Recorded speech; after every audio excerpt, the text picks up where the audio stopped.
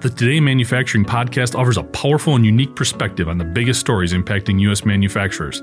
Anna Wells, David Manti, and Jeff Ranke apply their experience as editors of industry-leading brands Manufacturing.net and Industrial Equipment News in providing in-depth analysis of the latest headlines. Their insight, along with a mix of humor and human interest, makes Today in Manufacturing a go-to source. Keep pace with supply chain challenges, electric vehicle developments, labor struggles, robotics, and more by listening, downloading, and subscribing to the Today in Manufacturing podcast. Dad makes gaming a reality with re-engineered Xbox controller. I'm Jeff Ranke. This is IEN Radio. For those of you who don't know, Jersey is the largest and southernmost of the Channel Islands located between England and France.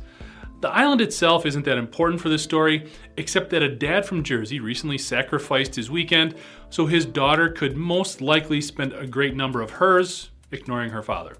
Rory Steele, who heads up the Jersey Digital Academy, which provides training and education for those pursuing a career in digital technologies, took up the challenge of customizing an Xbox adaptive controller, which is designed to help those with mobility issues play video games. Steele's daughter Ava is challenged with what he describes as fine motor neuron issues, which can make traditional gaming controls a challenge to use. Steele used parts and tools sourced from eBay and a local hardware store to build a control panel that sits on top of the adaptive controller.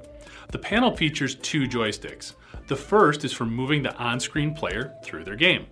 The second allows for properly positioning a camera that is part of the gaming system and used to bring human movements of the player into certain games.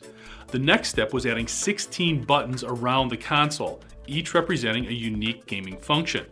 After what Steele describes as some serious soldering and wire management, the console was tested and, well, based on Ava's reaction, that pretty much says it all.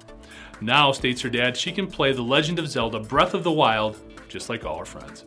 In addition to one very happy daughter, Steele's work has also impressed the folks at Microsoft and Logitech. The companies have reached out to him about designing additional controllers for those with other types of mobility impairments. I'm Jeff Ranke. This is IEN Radio.